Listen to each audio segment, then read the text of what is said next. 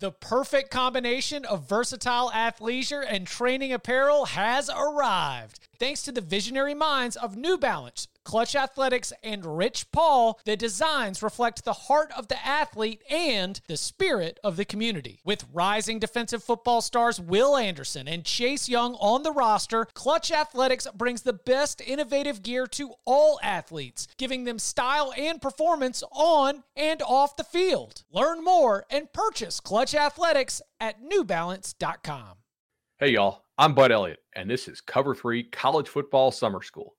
We've done our research on the teams, and now we're bringing on the top team experts from the 24/7 Sports Network to help us fill in the blanks. Please follow us on Twitter at Cover 3 Podcast. That's Cover 3 Podcast.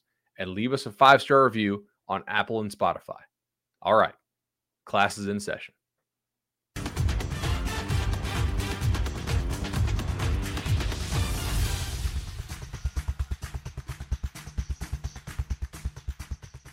Hey guys, I'm Bud Elliott. Welcome back to the Cover 3 Podcast Summer School Edition. And today we're going to talk a little Cal Bears. And to do that, I'm going to head on over to Bear Territory. That's Bear Territory, the Cal Bears site on the 24/7 Sports Network, and talk to Jackson Moore.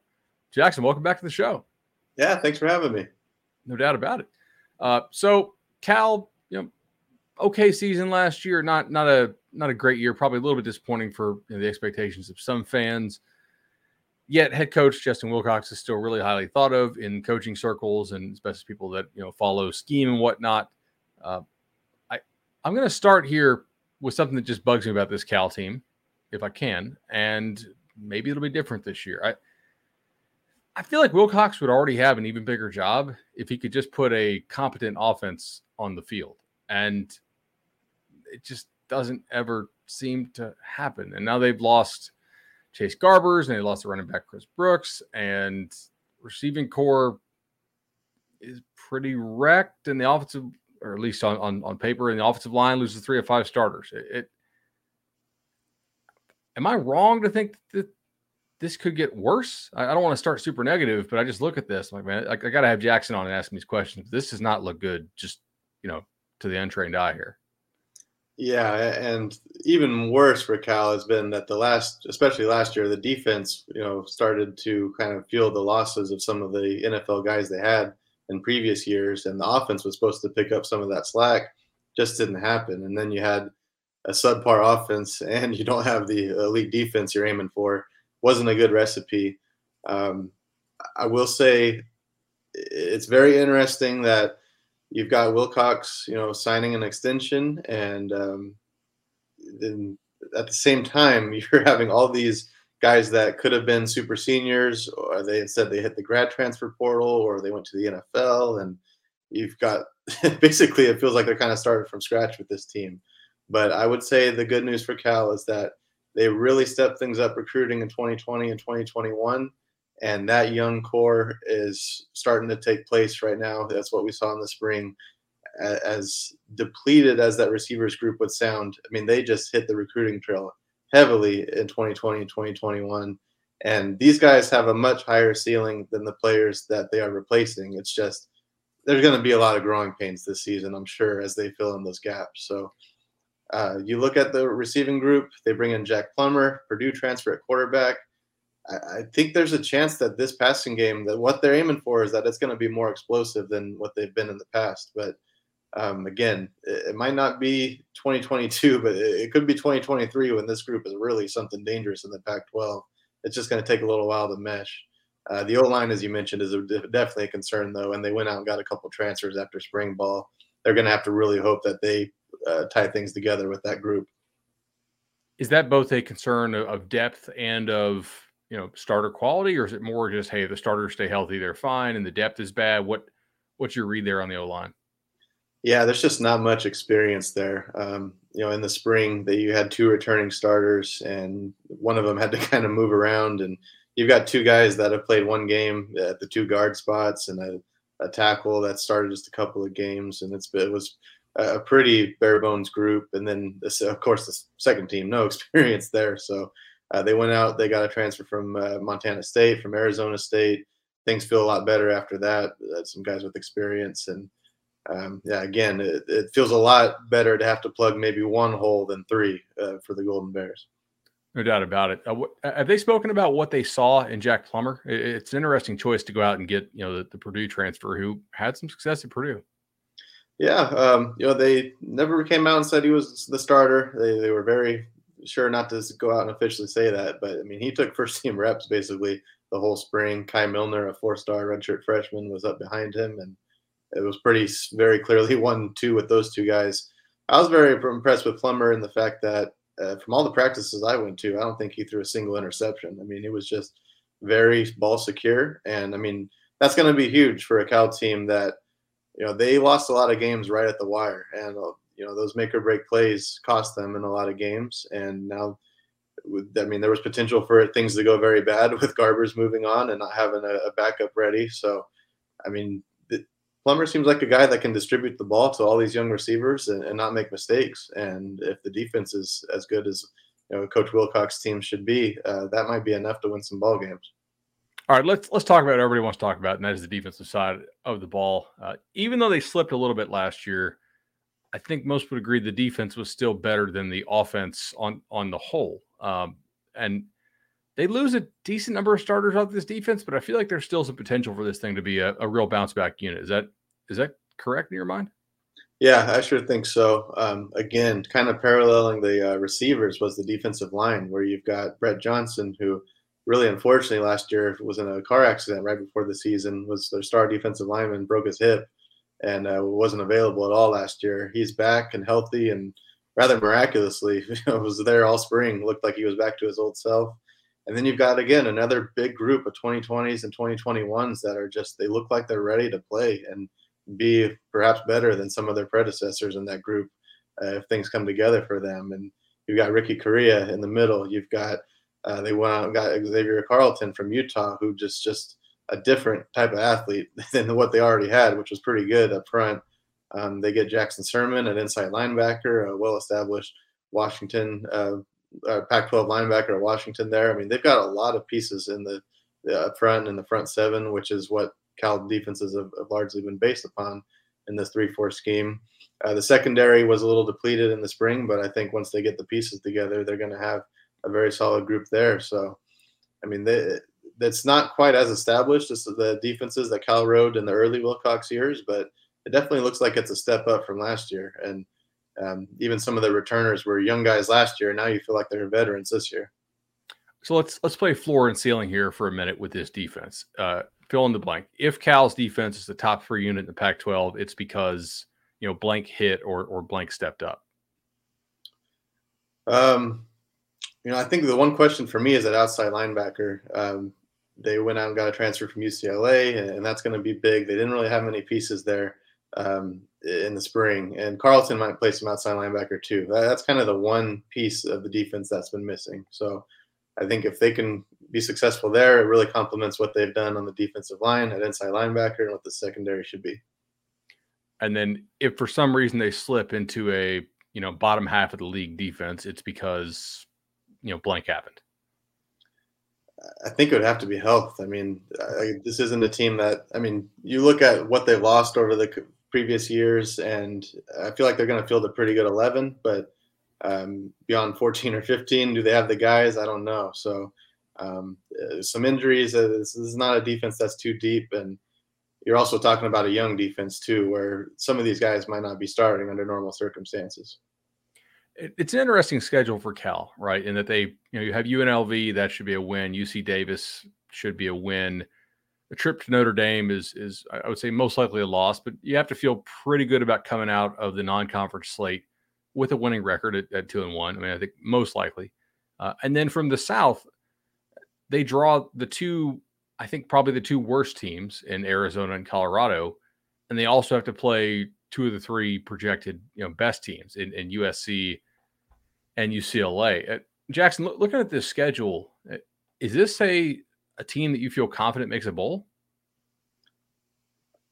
That's a tough one, because I was confident last year, and it didn't happen. And they had about 3 or 4 games that could have very easily been wins, had just like the last play gone the right way for them. And I think this is a team that's probably realistically not as good as what last year's was supposed to be, but this is a Pac-12 lineup where you have a lot of those games, and they might win a couple that last year's team wasn't able to. So I think 6, give or take 1 or 2 in either direction, is a realistic line. And if they can just get some momentum, I think there's a lot of potential for this team a year from now in 2023 to build on that and really be something to watch in the Pac-12. But they've got to put it together this season and get it rolling and push into that season. Jackson Moore, Bear Territory. Really appreciate the time here today on Cover 3 Podcast Summer School. Yeah, thank you for having me. Thanks, man. The all-new Hyundai 2024 Santa Fe is equipped with everything you need to break free from the dull work week and embark on an adventurous weekend with your family. The all-new Hyundai Santa Fe's features ensure that you can take on any adventure. What kind of features? Well, how about the available H-Track all-wheel drive so you can take on the dirt trails and kick up some mud? Or the standard third-row seating so your whole family can experience the thrill together? How about available dual wireless charging pads so no one gets stuck in the great outdoors with a dead phone? We're always trying to think about those great spring and summer getaways, but with a car like the Hyundai Santa Fe, anywhere can be your next adventure. To learn more about the all-new Hyundai Santa Fe, go to HyundaiUSA.com or call 562-314-4603 for complete details. Learn more about the all-new Hyundai Santa Fe at HyundaiUSA.com or call 562-314-4603 for complete details. Hey guys, I'm Bud Elliott, and this is the Cover 3 College Football Podcast. And of course, this is a summer school edition. Today, we're going to talk a little Washington State. And to help me do that, I'm going to bring on Jamie Vinnick of Coug Fan. Jamie, what's going on? How's it going, bud?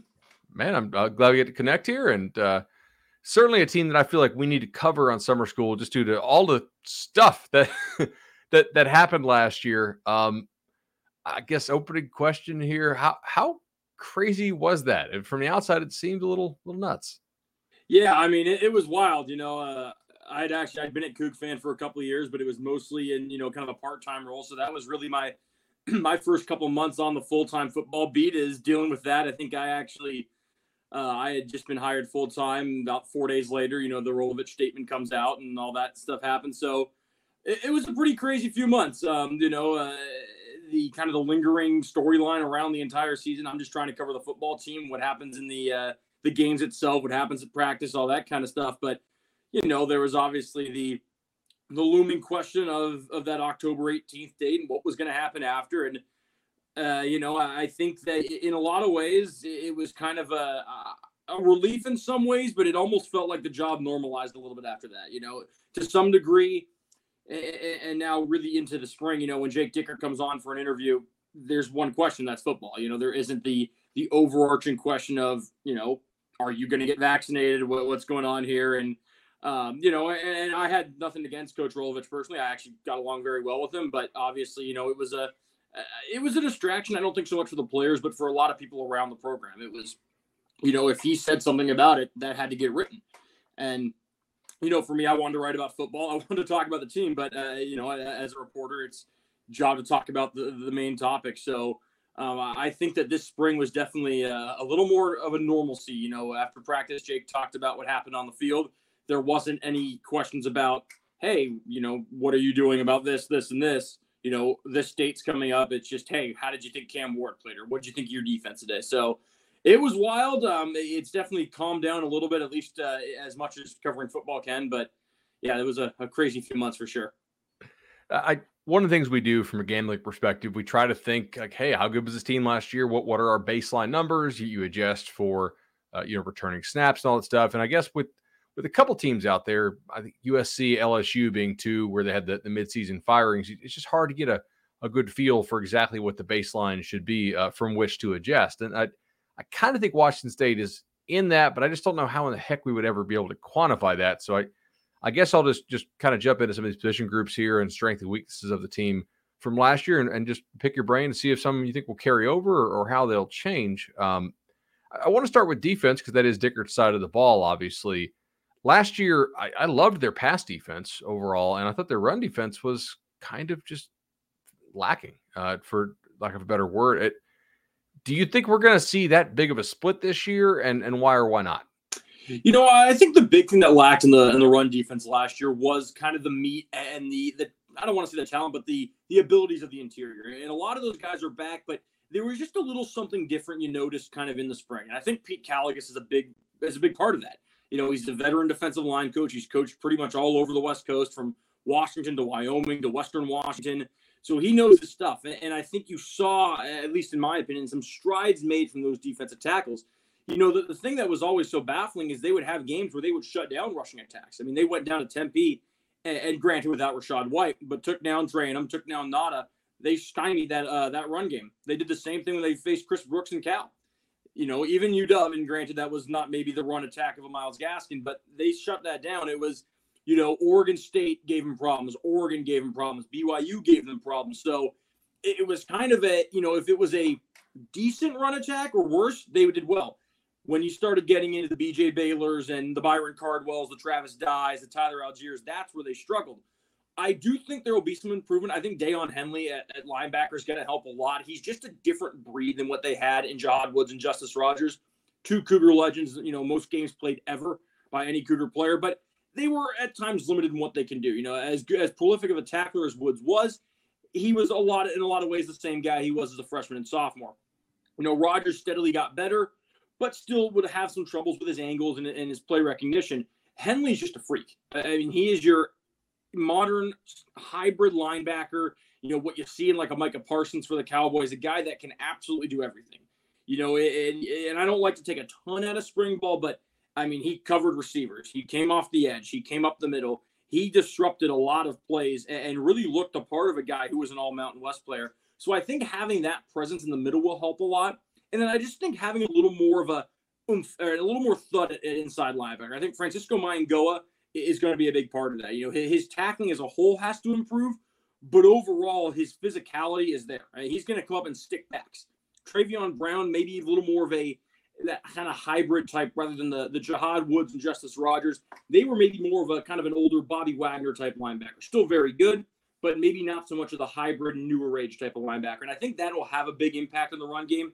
And I just think that overall the defensive tackle spot is going to be better. I think that guys like Christian Mejia, Antonio Pule, Amir Mujahid, they've taken some steps to be at least the next level of, hey, we can at least handle some of these, top backs.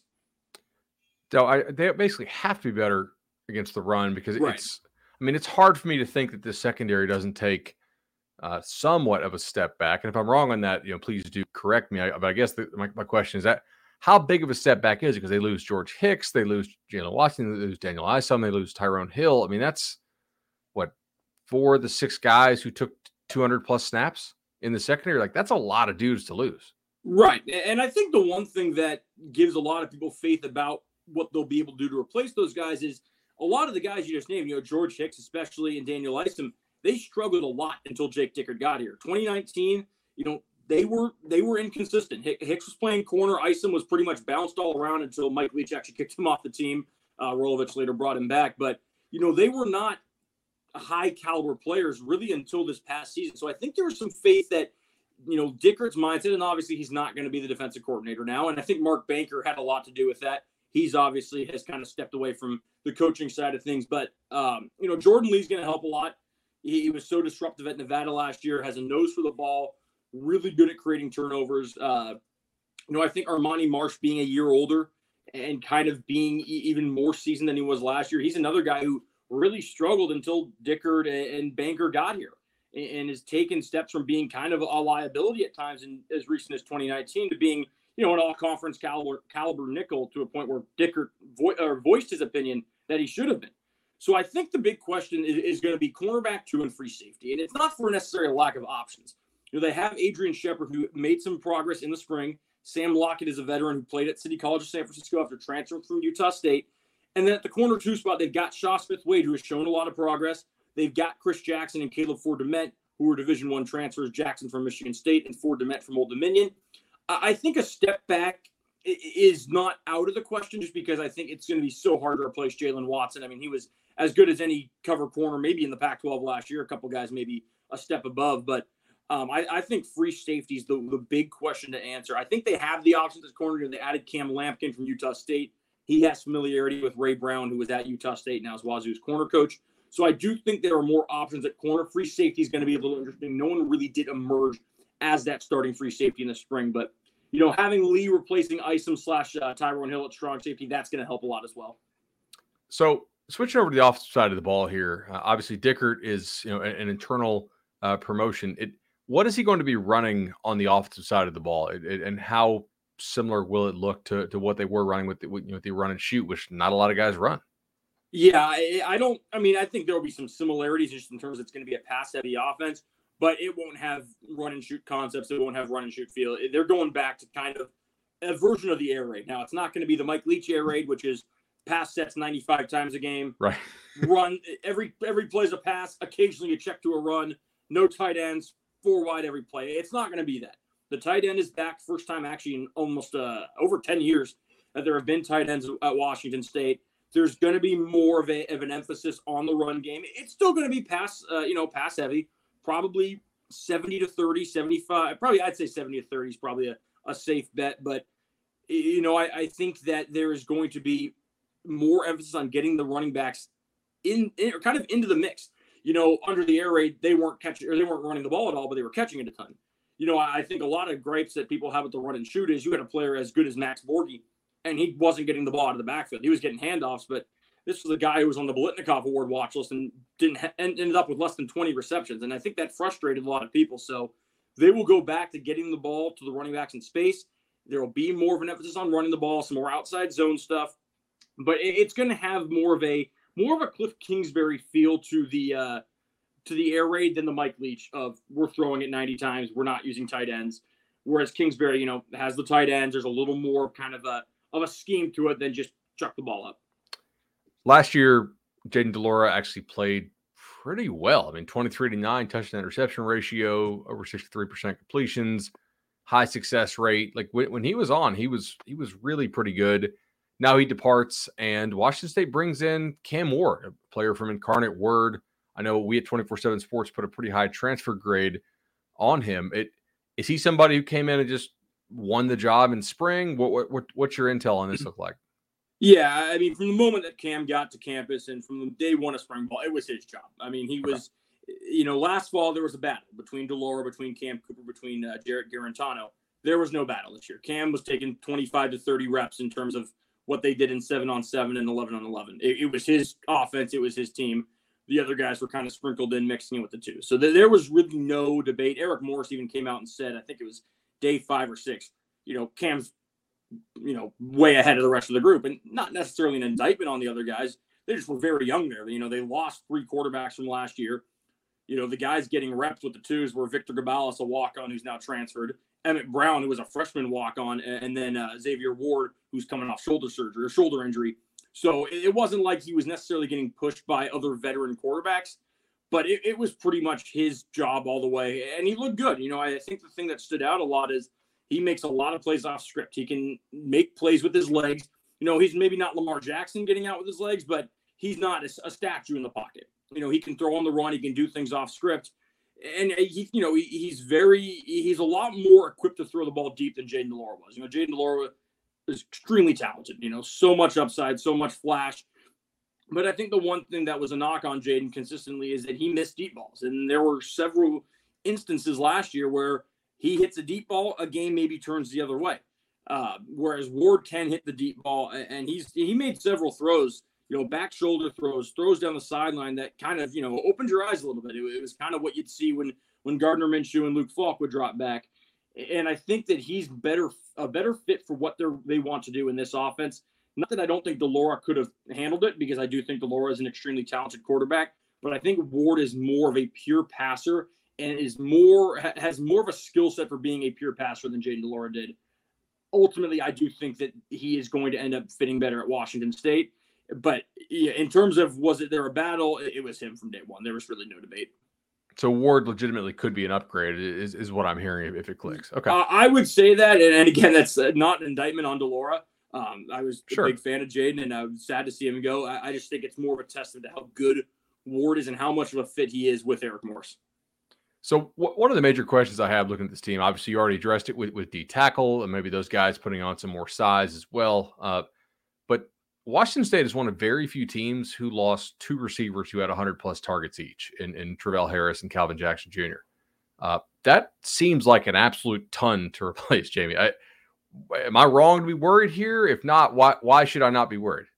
Well, I think the one thing that has gone over the years is, Washington State constantly loses receivers to graduation and constantly replace them. And granted, a lot of that was Mike Leach just, throwing the ball to every guy 75 times. Yeah. Now, a big reason why, yes, they will not be easy to replace. I mean, these were 2 all Pac-12 level receivers, 2 guys that, were dominant really in a lot of ways during last year. But they have Renard Bell back for a 700th year of eligibility. And I think that right there, it helps. I mean, Renard can slot in and replace those guys. He's obviously has so much experience. He's played in the air raid. He knows what he needs to do. And I think a guy that a lot of people have put a lot of faith in, a lot of stock in, is Lincoln Victor. He transferred over from Hawaii as a walk-on with Rolovich. He's got put on scholarship. He flashed last year, and he was a guy, he was limited a little bit in spring ball, was a little banged up, but he is the perfect underneath River Craycraft, Brandon Arconato underneath option that has made the air raid so successful at Washington State. And I think he's a guy that he's a larger-than-life personality. He has so much energy. He's one of the vocal leaders. But he also sees the game in an interesting way. He played quarterback in high school, was a state champion at Union High, and then ended up playing receiver at Hawaii and then transferring to play receiver at Washington State. So he sees things in a very unique way. Is he going to come in and replace what they lost in Harrison Jackson? Maybe not. But I do think that him and Bell will soften that blow a lot. And then I think there's a lot of people putting a lot of faith into John Stribling. He showed a lot last year, big-time potential as a true freshman, and just got better and better and better. Donovan Ollie was kind of up and down. He had some moments. He went quiet a little bit and then came on and finished strong in the Apple Cup. He's another guy who I think, is he, going to be Gabe Marks out there? Is he going to put up, 1,500 yards? Probably not. But a solid 3-4 option. And then the other thing I think that's going to help is they have depth. They brought in Zariah Beeson from Oregon State, who has experience. Orion Peters is a guy the coaching staff loves. He's got speed. He's got precision route running. He gets out of his breaks really well. He's a guy that the coaching staff loves. Zion Nunley is another guy who came on really, really strong towards the end of camp. He's 6'3", 210, and started to realize that he's 6'3", 210 and not 5'7". And the coaches have been trying to get that out of him since he got here last year. So I do think the big reason why, I think there's reason to say, okay, can these guys actually step in and produce the way Jackson and Harris did? Renard Bell, I think he's proven that at this level. But I do think there are enough options and there's enough depth that they'll be able to make up for what they lost in Jackson and Harris, even if they have to do it in a different way. Maybe one guy doesn't get 90 receptions, but 2 guys get 40 or something like that. Makes sense to me. So one question I always have when you have a defensive coach taking over, we got a little glimpse of this, obviously, after Rolo left, but pace and tempo. Have they said anything? Have you observed anything that would indicate they're going to operate at a different tempo than they did last year? I think the one thing that a lot of people actually liked late in the year is they slowed down the tempo, but there were still instances where they would push the pace a little bit and keep defenses off balance. And what was unique is actually early in the year, they were really good when they ran no huddle. It was one of the things that we noted. I think it might have even been against Utah or Cal, that when they started to up the tempo and up the pace was when they were effective because they could get defenses on their heels. Now, I don't know if they're going to go as fast as the Mike Leach offense did because, that was just blazing fast. But I don't think they're going to necessarily go slow, defensive, kind of melt the game away and get into a punching match, a grind match. I still think they're going to have some up-tempo offense. They showed a little bit in the spring game. It was tough because it was just offense versus defense.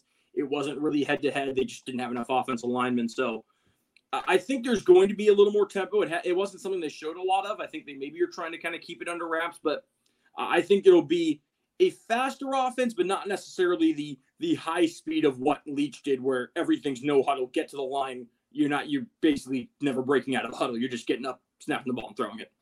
Interesting. Okay. One thing I want to see from this offense this year is getting ahead of the chains more consistently. And I feel like last year they were actually pretty good at bailing themselves out of trouble, just from my recollection of watching them late night. It's like, oh, okay, Washington State, 3rd and 8 converted. That seems unsustainable, and yet they kept doing it. But it was like, it'd be better if you guys didn't put yourself in 3rd and 8 all the time. And one of the ways you do that, obviously, is offensive line. And 4 of the top 7 by snap count obviously are gone, but you're there, boots on the ground. Is this group, is it better? Can it hold serve? Is it taking a step back? It looks like a lot just on a spreadsheet, but obviously, like, you see the real people. I don't think it's fair. I don't think it'd be fair to say it's better. I don't think you can lose Abraham Lucas himself and have a better offensive line. And then you add in what they lost in Brian Green and Cade Beresford and Liam Ryan. So I don't think better is fair to say. I don't know if they'll be that much worse. It was a big concern heading into the spring. It was my biggest concern is, they had a makeshift offensive line in the Sun Bowl when Lucas opted out, when Ryan was hurt, and it was a train wreck. I mean, they pretty much threw guys into the fire that had never played before. Christian Hilborn was their starting right tackle. He had taken a series of snaps, the game prior in the Apple Cup in garbage time, and it didn't go well. Maybe unsurprisingly, but I think it's hard to diagnose the offensive line right now for a couple of reasons. There's a lot of guys cross-training. Maake Fafita was supposed to be the right tackle. Well, then he moved back into right guard, and they brought in Grant Stevens from Northern Colorado. All Big Sky player. He'll probably start at right tackle. Christian Hilborn was working at right guard and was actually doing a pretty good job, but now he's kind of in limbo. Left guard was Roger Tialavea for a while. Then he got hurt. Brock Dew had a really good spring. He was playing center for a while, but he's behind Connor Gomness, who is about one of the only guys I'm confident in saying he's the starting center. He's not cross-training. That's his job. Right. But I think it's hard to kind of get a full glimpse at the offensive line without knowing where everyone's playing. I'm confident that Kingston will be at left tackle. Fairly confident it'll be Fafita at right guard and Stevens at right tackle. But to me, that left guard spot's wide open. Now, in the spring, they were better than I expected. I kind of expected it to be a bit of a mess, and not necessarily because they were bad, but because they're going up against Ron Stone and Brennan Jackson, 100 snaps a day, and those are 2 of the better edges in the entire Pac-12.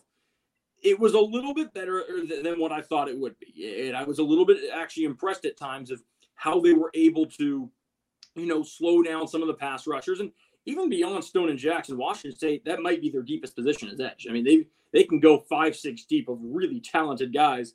Guys like Quinn Roff and Andrew Edson, who had 3.5 sacks last year. They're 3s and 4s. But I thought the offensive line did a good enough job. And there were days where they were terrible, where Stone and Jackson absolutely ate them alive. When, they'd go to the 2s and Roth and Edson and Ram Stevenson would just burn whoever they were seeing. But then there were days where they would anchor them a little bit and they would do their job. So to my eyes, I'm higher on the offensive line than I was at the start of spring, but I still have a lot of questions, and I still think it will be at least a minor step back from last year, honestly, purely because they don't have Abe Lucas, who was as good of a right tackle as there was in the country the last few years. Makes sense to me.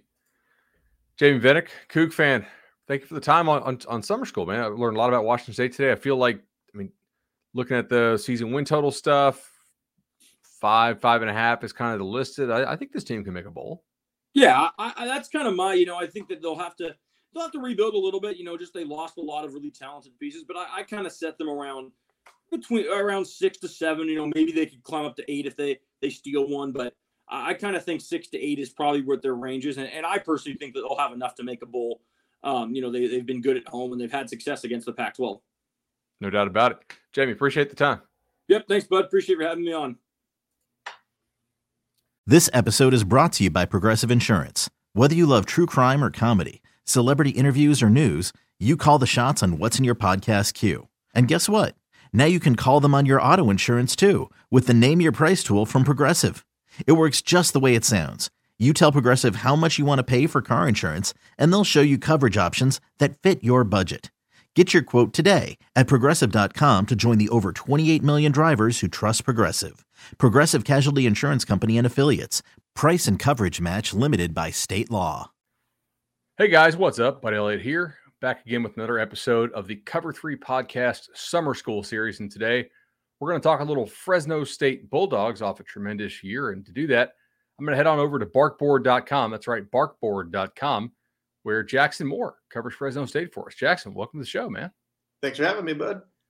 So you also did our Stanford show for us, so you know the drill here. Somewhere between 8 and 12 minutes, roughly. Fresno, a fascinating team to look at both last year and this year. 2020, hard to take a whole lot away from what they did in 2020, given the whole COVID restrictions and the lack of a place to practice and whatnot. Then last year, under Coach Kalen DeBoer, they absolutely explode and look like the best team in the Mountain West for much of the year. Yeah, I mean, this is a core group that came together in 2019 after Jeff Tedford had back-to-back double-digit win seasons. And that season, 2019, they were just kind of young, didn't quite have it together, had a few quick, real close losses. And then in 2020, they bring in Jake Haener, everything's set. And then the COVID really wrecked Fresno State. I mean, they were the last school in FBS football to get onto campus. Literally, day one of fall camp was when they returned to school. And then once the season started, it was just a mess. So they really had high expectations for 2021. DeBoer was very well thought of coming back here to Fresno State, and he got out quicker than we anticipated. But we figured that he was going to do something at Fresno State in a hurry that was going to attract some bigger schools. So it all really came together for the Bulldogs last season. They only had 3 losses. They came up close at Oregon. They really stood their toe against Hawaii when they had a top 25 ranking, and then they just really had a bad one against Boise State. The fact that they're bringing back, about 75% production from that team, to go from DeBoer to Jeff Tedford, that's something that Group of 5 schools don't usually have the luxury of doing. So the momentum has really carried this season, and they've got the top Mountain West transfer portal rankings. So people are feeling good about the Bulldogs right now. That is pretty much a blessing for them. I think, to go back to Jeff Tedford after Kalen DeBoer took the Washington job after that great season in 2021. Assuming Jeff Tedford hasn't lost his fastball, what are the changes, if any, that you expect to see on this team in terms of things he might want to do differently, whether that's running different things on offense or defense, or running at a different tempo, blitzing more, blitzing less? Is there anything he's talked about so far that you feel will be distinctly different with this squad? I think defense is definitely the side to watch. You look at the offensive side, they promoted Kirby Moore, Kellen Moore's younger brother, who's been on the staff since 2017 when Tedford got there previously. So everything's pretty cohesive there. Same kind of scheme. They really did try to revamp the offensive line, which was the sore spot for the Dogs last season. So offense will be, if they can shore up the O-line, that'll be the biggest change there. But on the defensive side, they basically changed out the whole staff. They've got guys that, as far as Fresno State standards are concerned, this is kind of a dream team staff for the Bulldogs, because they're all former Fresno State players or coaches that have gone to bigger and more prestigious places since being at Fresno State, and are at points in their career where they decided to come back to the Bulldogs. You've got Kevin Coyle as the defensive coordinator, and he spent about 2 decades in the NFL after working for Fresno State. Was the defensive coordinator for the Miami Dolphins for a while. And so, to have that resume, that's something Fresno State usually doesn't get. But they have been pretty hush about what they plan to do.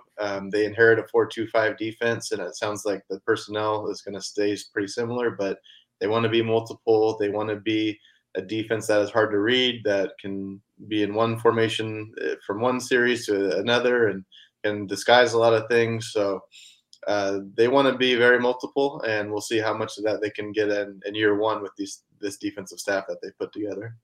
Makes sense. Offensively, there's no reason this shouldn't be the best offense in the Mountain West. Jake Haener's back.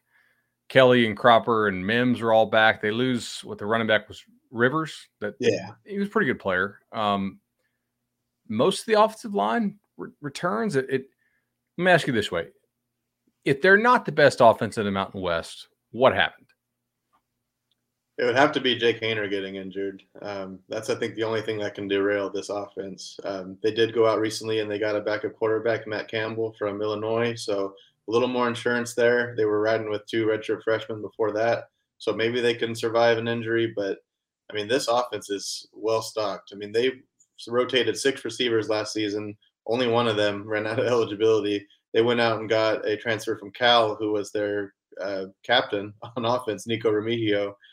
So they're 6 deep, easy at wide receiver. Jordan Mims, he wasn't asked to do a whole lot for the Dogs last year, but the 3 games he did, he had like 500 plus yards and like 8 touchdowns. It was ridiculous. So they're feeling good about that. Again, not a whole lot of depth behind him.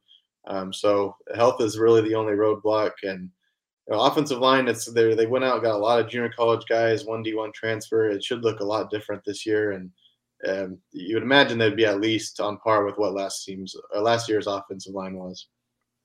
Defensively, obviously, you said that you feel like they'd be pretty solid. They do lose quite a bit up front, though. I think 4 out of their top 6 guys by snap count are gone on the defensive line. Is that the biggest area of concern for this defense? Most years at Fresno State, that would be horrific. It's a difficult position to recruit in the Mountain West, and it's a lot of times tough to have a really good starting defensive line, let alone depth. But they were very deep last year, and that's going to produce, I think, a D-line that's going to be, still relatively solid considering what they're losing. They've got Leonard Payne up front, who was really the breakout star at defensive tackle last season. And then they've got Evan Bennett, who started some games at Oregon State before transferring to the Bulldogs, had some connections to this coaching staff here. And that's a really good 1-2 punch up front.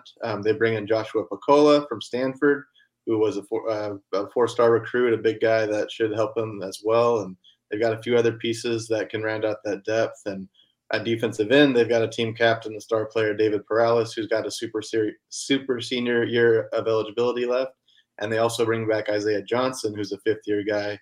He had entered the portal with the deal with the previous coaches, and Tedford brought him back in. So probably the depth at defensive end is the one real concern there. But if the starting 2 guys can stay healthy, this D-line should be up to par for Fresno State for sure. Is there any spot on defense then that is concerning? I feel like this team is going to be pretty damn good. Yeah. You look at the secondary, they bring back their whole safety group, no one left, and they've got 2 really good starters in Evan Williams and Elijah Gates, a UCLA transfer. They lost a couple corners, but they still have 2 guys with starting experience. They went out and got Cam Lockridge from Hawaii, who started there, and you feel pretty good about that. I think probably linebacker is just the one concern because they were running a 4-2-5 defense, and they do lose Tyson Maeva, who was a 1-year grad transfer fill-in last season, who played a big role on defense and was a team captain.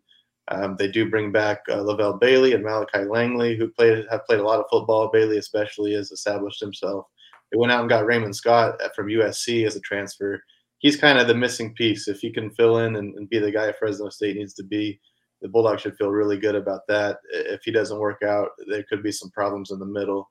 And then also being a multiple defense, you really only got 3 linebackers they're probably especially comfortable with. If they want to run some different formations, they may just not have the personnel to do it in the middle. So Scott performing and just those guys staying healthy is going to be big to keep to take advantage of the talent they've got up front and in the back.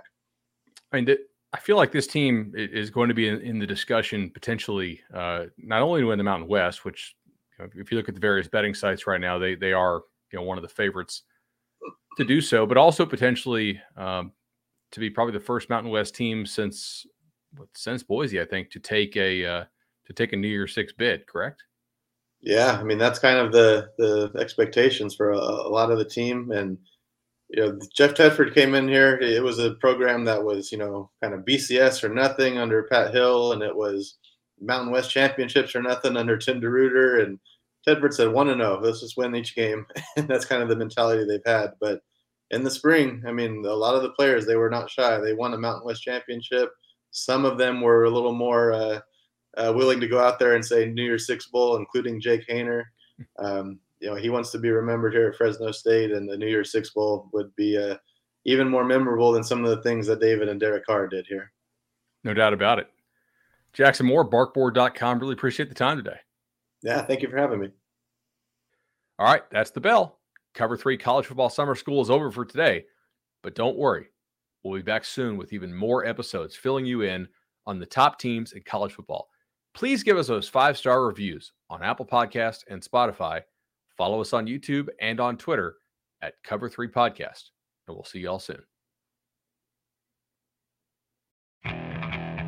Okay, picture this. It's Friday afternoon when a thought hits you. I can waste another weekend doing the same old whatever, or I can conquer it. I can hop into my all-new Hyundai Santa Fe and hit the road. Any road. The steeper, the better. Because my all-new Santa Fe is available with H-Track all-wheel drive, so I can hit the trail without a worry in the world. Heck, with 3 rows and best-in-class rear cargo space, I can pack the whole family in with all our gear. We've got available dual wireless charging for our phones, so we'll never lose touch with civilization, and we won't lose touch with the primordial power of Mother Earth. So which is it? Waste the weekend or do something a little more epic and conquer it in the all-new Hyundai Santa Fe? Visit HyundaiUSA.com or call 562-314-4603 for more details. Hyundai, there's joy in every journey.